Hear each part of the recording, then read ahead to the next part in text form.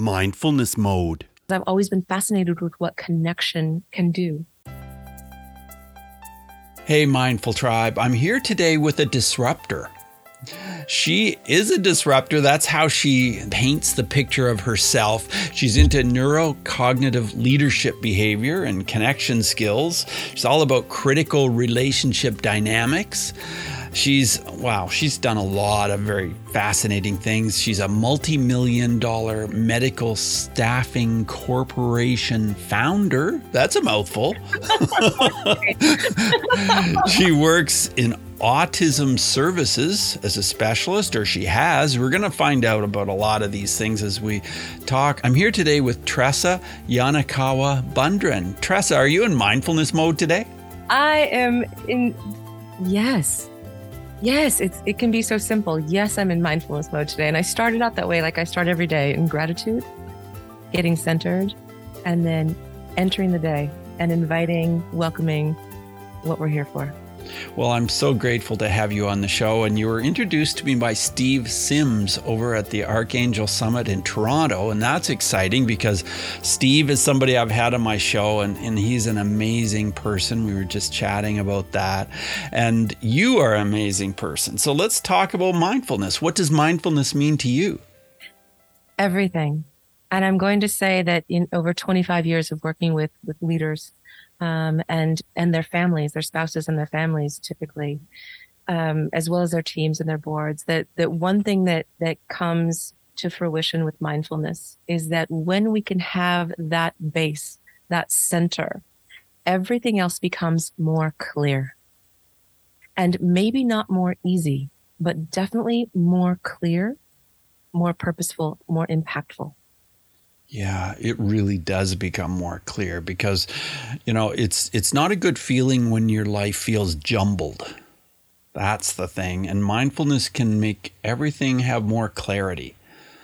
Definitely. And when you talk about that jumble, we're in a time in our lives right now when things are very jumbled. And have we ever not been? I'm not sure. But it feels like people aren't really sure of what next steps are, what the value and purpose of life is, what, the reason that we're here. And mindfulness can really bring us to that kind of centering and that presence in a very powerful and immediate way. I want to ask you, Tressa, why do you call yourself a disruptor? What's that about? Yes, thank you for asking. The word disruptor or disruption has been used in different ways, especially recently. And it's been used, I think, typically to say that we're connecting with people in a different way, that we're using marketing or other sources to show people or convince people that we're relatable. So disruptor to me means that we're taking it back to, really ancient technology that is almost too simple for us to comprehend because our brains want to solve problems. Mindfulness and disruption to me, and I don't often use mindfulness when I talk to corporate leaders. Either, honestly, they don't want to hear it or they've heard it too much. So Sure. It's been a buzz. When I talk about mindfulness, I use words like strategy, purpose, presence, meaning.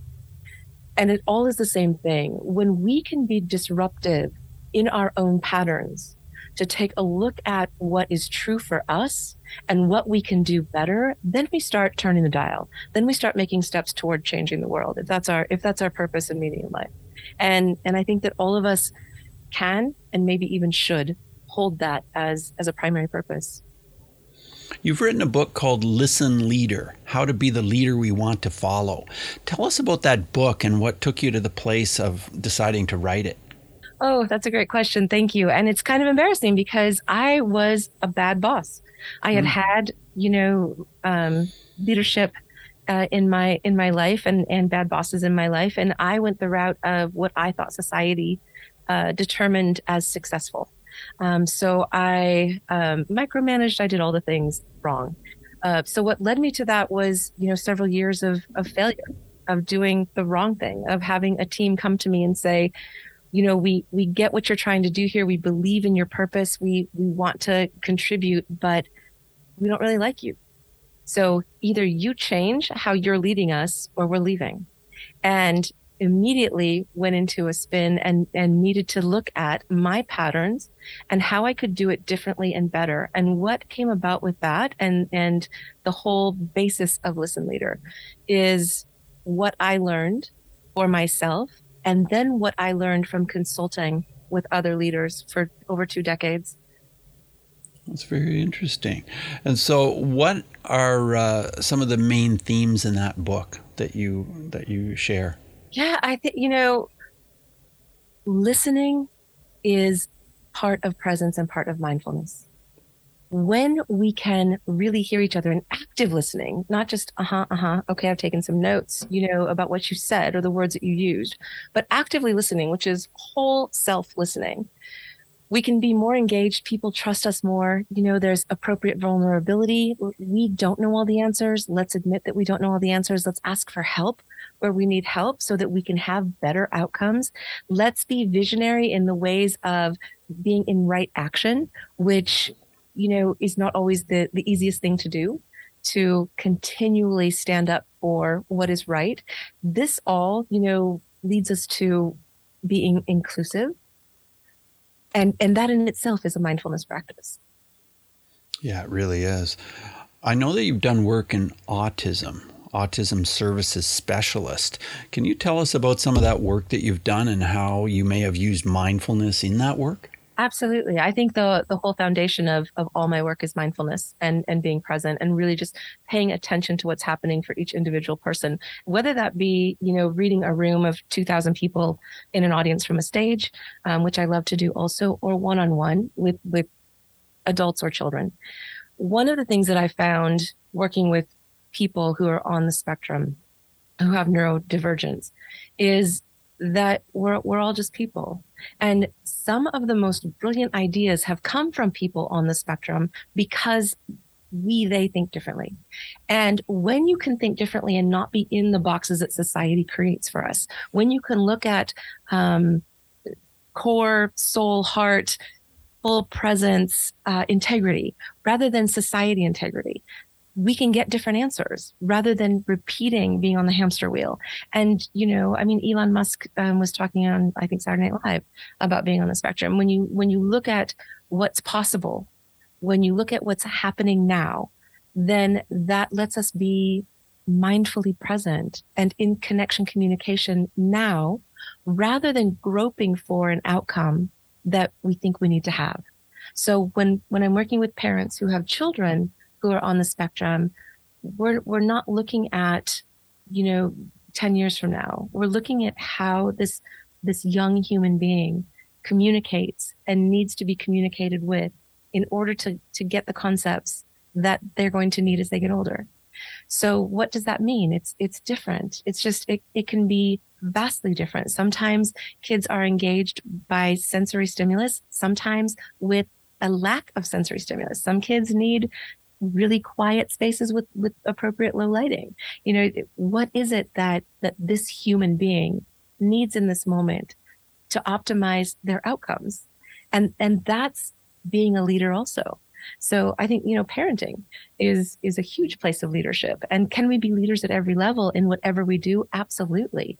Parenting, partnering, life, work, and love. We can be leaders in all those areas from a place of mindfulness. Well, we really can. And I really agree with what you say. I think that we need to be way more willing and able to connect with those who are on the spectrum. And I want to ask you, do you feel as though corporations are getting on this a little bit more, that they're more willing to look at people who are on the spectrum and realize that because they are creative in a different way and see the world in a different way, they can really, really provide new insight for them? I think there are pockets that's happening. I think more than that, what we're seeing is that people are identifying that they're masking and understanding the rationale behind that, finding places that fit them better and that they fit into better or best, where they can most contribute and be contributed to. And, any kind of situation, work, or relationship of any kind, is a conversation. is a dialogue. It's not a monologue. So I think we have more people standing up and saying, listen, I know these things about me. Here's what I need in order to be optimally successful. And they find those things or request those things. And that I'm really excited to see that. And I'm excited to see that many places, many leaders, and many corporations are responding favorably. Yeah. Well, I'm glad that you're seeing that as well. I want to ask you about some of the emotions that people are experiencing who really are struggling to move forward. And of course, the fundamental emotion is fear. How can we move forward when we feel like we are just blocked by the fear that is rooted in our soul? Well, this again is going to sound almost too easy for our brains, but we need to slow down, pause, the primal pause, take a breath. Just let our nervous system come into more ease so we are able to make brilliant choices. When we are groping for choices out of fear, typically we're going to do things that we wouldn't do from a place of stasis, from a place of calm, from a place of full presence and aliveness. When we are in purpose or in flow, typically, if we make a mistake, fine. But when we come from fear, there's this different characteristic in our brains, in our whole bodies, that says you're going to fail. You have to get this right. Let's do this. And nobody makes good choices from that place. So fear, is helpful. Like, it can save our lives. And it can push us to really go in. But if we don't go in and find that place of mindfulness, of gratitude, of presence, of pause, to take that breath, to make the choice, we can miss out on some pretty amazing aspects of life. Teresa, I want to take you back to when you were 7 years old, a child, and just let's look at you at that time, a typical day. Was there anything foreshadowing that you would do some of the amazing things that you came to do in your life? My mom was an administrator at Stanford, and she would take me to work with her very often. And at 7 years old, I was a youth volunteer, typically at the places where she worked, which were hospital rehabilitation kinds of situations. And one of those places, right at that 7-8 year mark, we moved to Montana, and she was working in basically a large state-run school for people with cognitive disabilities. And so some of my first friends growing up at Stanford and also there had very different physical, emotional, and mental ability. And so was there something? Yeah. I mean, I felt like I could communicate with people who didn't have language. I felt like, as a child that we had something in common just to be human.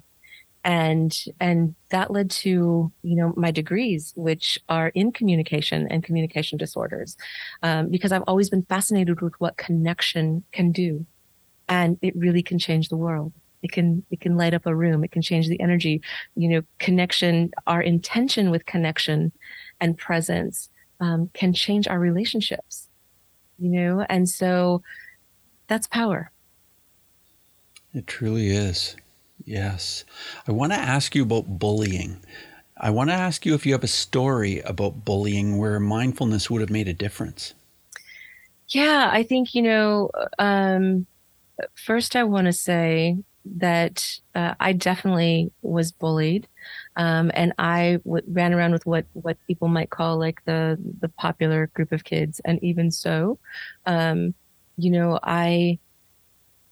know from research in neurocognition that there was a study done, I think in 2008, University of Chicago, where they identified that when people who identified as bullies, when they're watching video of bullying or of pain happening to people, that their amygdala would light up. Whereas people who did not identify as bullies, their prefrontal cortex and the temporal parietal area would light up. Now, the amygdala is fight or flight and reward, right? So that's what was lighting up in bullies.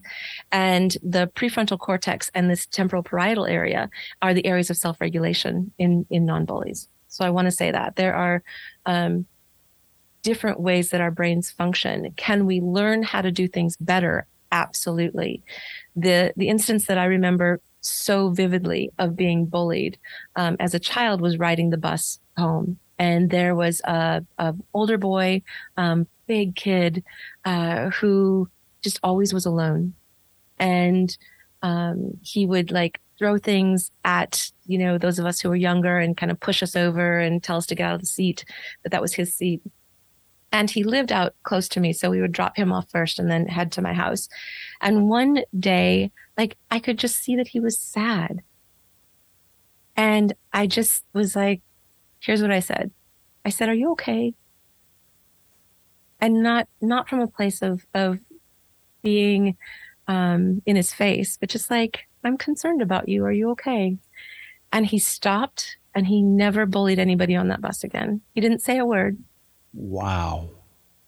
But that's the power, and I learned really young that if we can be in compassion, does it always work? No. But does it work a lot of times if somebody doesn't feel that they're like on stage or trying to save face or, that kind of thing? If we can just have that moment of connection, it makes us both human. It lets that person know that we see them. And can that go really wrong? Absolutely. I mean, he could have turned around and done, whatever, but in that moment, something happened, something changed. I hope he felt seen. And I hope that whatever was going on in his home to create the situation for him to be that way, I hope that he realized that he didn't have to live like that as he grew up. Oh, yeah. What a great story. Wow. As we move forward in the interview, Tressa, I want to ask you 5 quick answer questions. So just 30-second answers are perfect. First one is this. Who's one person who has been a powerful mindfulness influence to you? Right now, Steve D. Sims, and he's been on your podcast, and I highly recommend that people listen to that. I've listened to it 2 or 3 times now. He is someone who is really big in the world and really is so kind and so compassionate and really wants people to change the world and really helps people do that. Yeah, he's an unbelievable person with some of the things he's done in life. You just can't believe it. So inspiring, so incredible. Yeah, I agree with you. My second question is about emotions and about how mindfulness has helped you deal differently with your emotions. Every single day, Bruce. I have choices every single day that I get to make in better ways because I get present. Am I ever triggered? Absolutely. But far less often and in far less like harmful, self-harmful and otherwise harmful ways in the world. Wow. Yeah. My next question is about breathing.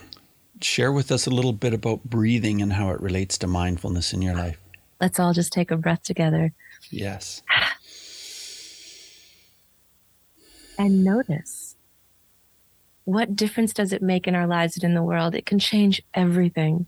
When I've been in an argument with my partner, one thing that he has done that has been profound is he'll just stop and open his palms toward me and say, "I just love you." And it's hard to scream into that void of love and calm and breath. I like that. That is amazing. Well, I'm just going to ask you about a book. If there's a book that you can recommend that is related to mindfulness. Related to mindfulness, I think that we want to tie mindfulness to success because I think that a lot of people feel like mindfulness is passive. Mindfulness is active. We make the choice to be mindful and then we keep coming back to it as a practice. Keep coming back to it, keep coming back to it. There are so many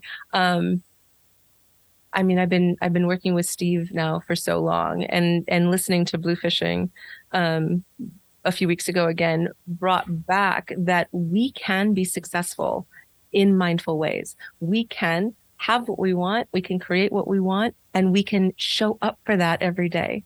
And that to me is a beautiful part of mindfulness and success and impact. Yes, it really is. Is there an app that helps you with mindfulness? Calm is one there. I use I probably use some of the music apps more than anything to have binaural beats and the different frequencies. When I sleep, I sometimes have that in my ears on wired headphones, not on wireless headphones, for several reasons, but on wired headphones a lot of times to just bring me into that state of clear sleep, clear ease, and I'll use ocean waves when I'm working, just to keep me present. I love the sound of ocean waves. I love the sound of rain and a storm. It just gives me so much calm and peace. I don't know why exactly, but and it doesn't matter. Find what works for you. Whatever, like gray noise. A lot of people are talking about white noise, music, whatever that is. And I use different sound for different aspects of my life. Yeah. I'm curious about, you said wired headphones. Do you avoid wireless? I have them. I use them sometimes. They make me a little bit dizzy, to be honest. I'm not sure what that's about, but I have some friends who are neurologists who say that with the advent of cellular phones and all of our technology, they're seeing more brain tumors, benign and not benign, show up in the side of the head that you hold your phone to. So to basically never hold a phone up to your head. And that, we're not really sure about what wireless technology does inside our head that close to our brain. Well, it's interesting that you mentioned that, because I feel that myself. I don't want to be around a microwave oven because I can feel it in my head. I can, in my brain or something. And same thing with a cell phone. I feel like, this does not feel good. I can feel that sensation. And I always like to shut off my phone to put it on airplane mode at night and that kind of thing, so that I feel like there's less chance of that affecting my brain. Yeah, definitely. And I definitely rely on science for those things. And also you trust yourself. Like you say, if you're feeling it, take steps to mitigate it. But science is telling us that, if birds are dropping dead in 5G, that's probably not so great for us. So we use the technology. We love the technology. I love the technology. I rely on it. And yeah, again, be mindful about it. Yeah, for sure. Tressa, it's been so great to have you on the show. Do you have a final word of advice for someone listening and just feeling as though maybe they'd like to have a little more mindfulness in their life and a little bit more groundedness, which we're feeling from you today on this interview? Bruce, I would say unequivocally, as leaders at every level, show up, be present. Anytime you cross through any doorway, threshold, get in and out of a vehicle, a train, whatever that is, zip up your presence. Like, be fully present, be fully alive, and step into life this way. And be open to the magic that happens when we're fully here and fully connected. Thanks for that. And thanks for being on Mindfulness Mode, Tressa. Bruce, what a pleasure. Thank you so much. It's my pleasure too. All the best to you. Bye now. Hey, Mindful Tribe. Thanks for listening to my interview today with Tressa. I want to thank my sponsors, including Palm Wonderful, Athletic Greens, and also Grammarly. I do quite a bit of writing, and Grammarly helps me by quickly pointing out spelling or grammatical errors.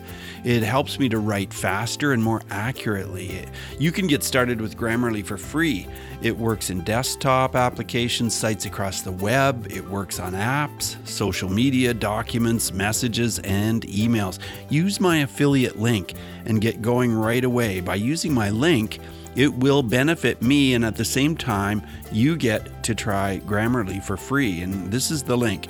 Go to mindfulnessmode.com/Grammarly. And that's GRAMMARLY. And with that, take what we've learned today to reach new heights of calm, focus, and happiness. Stay in the mode.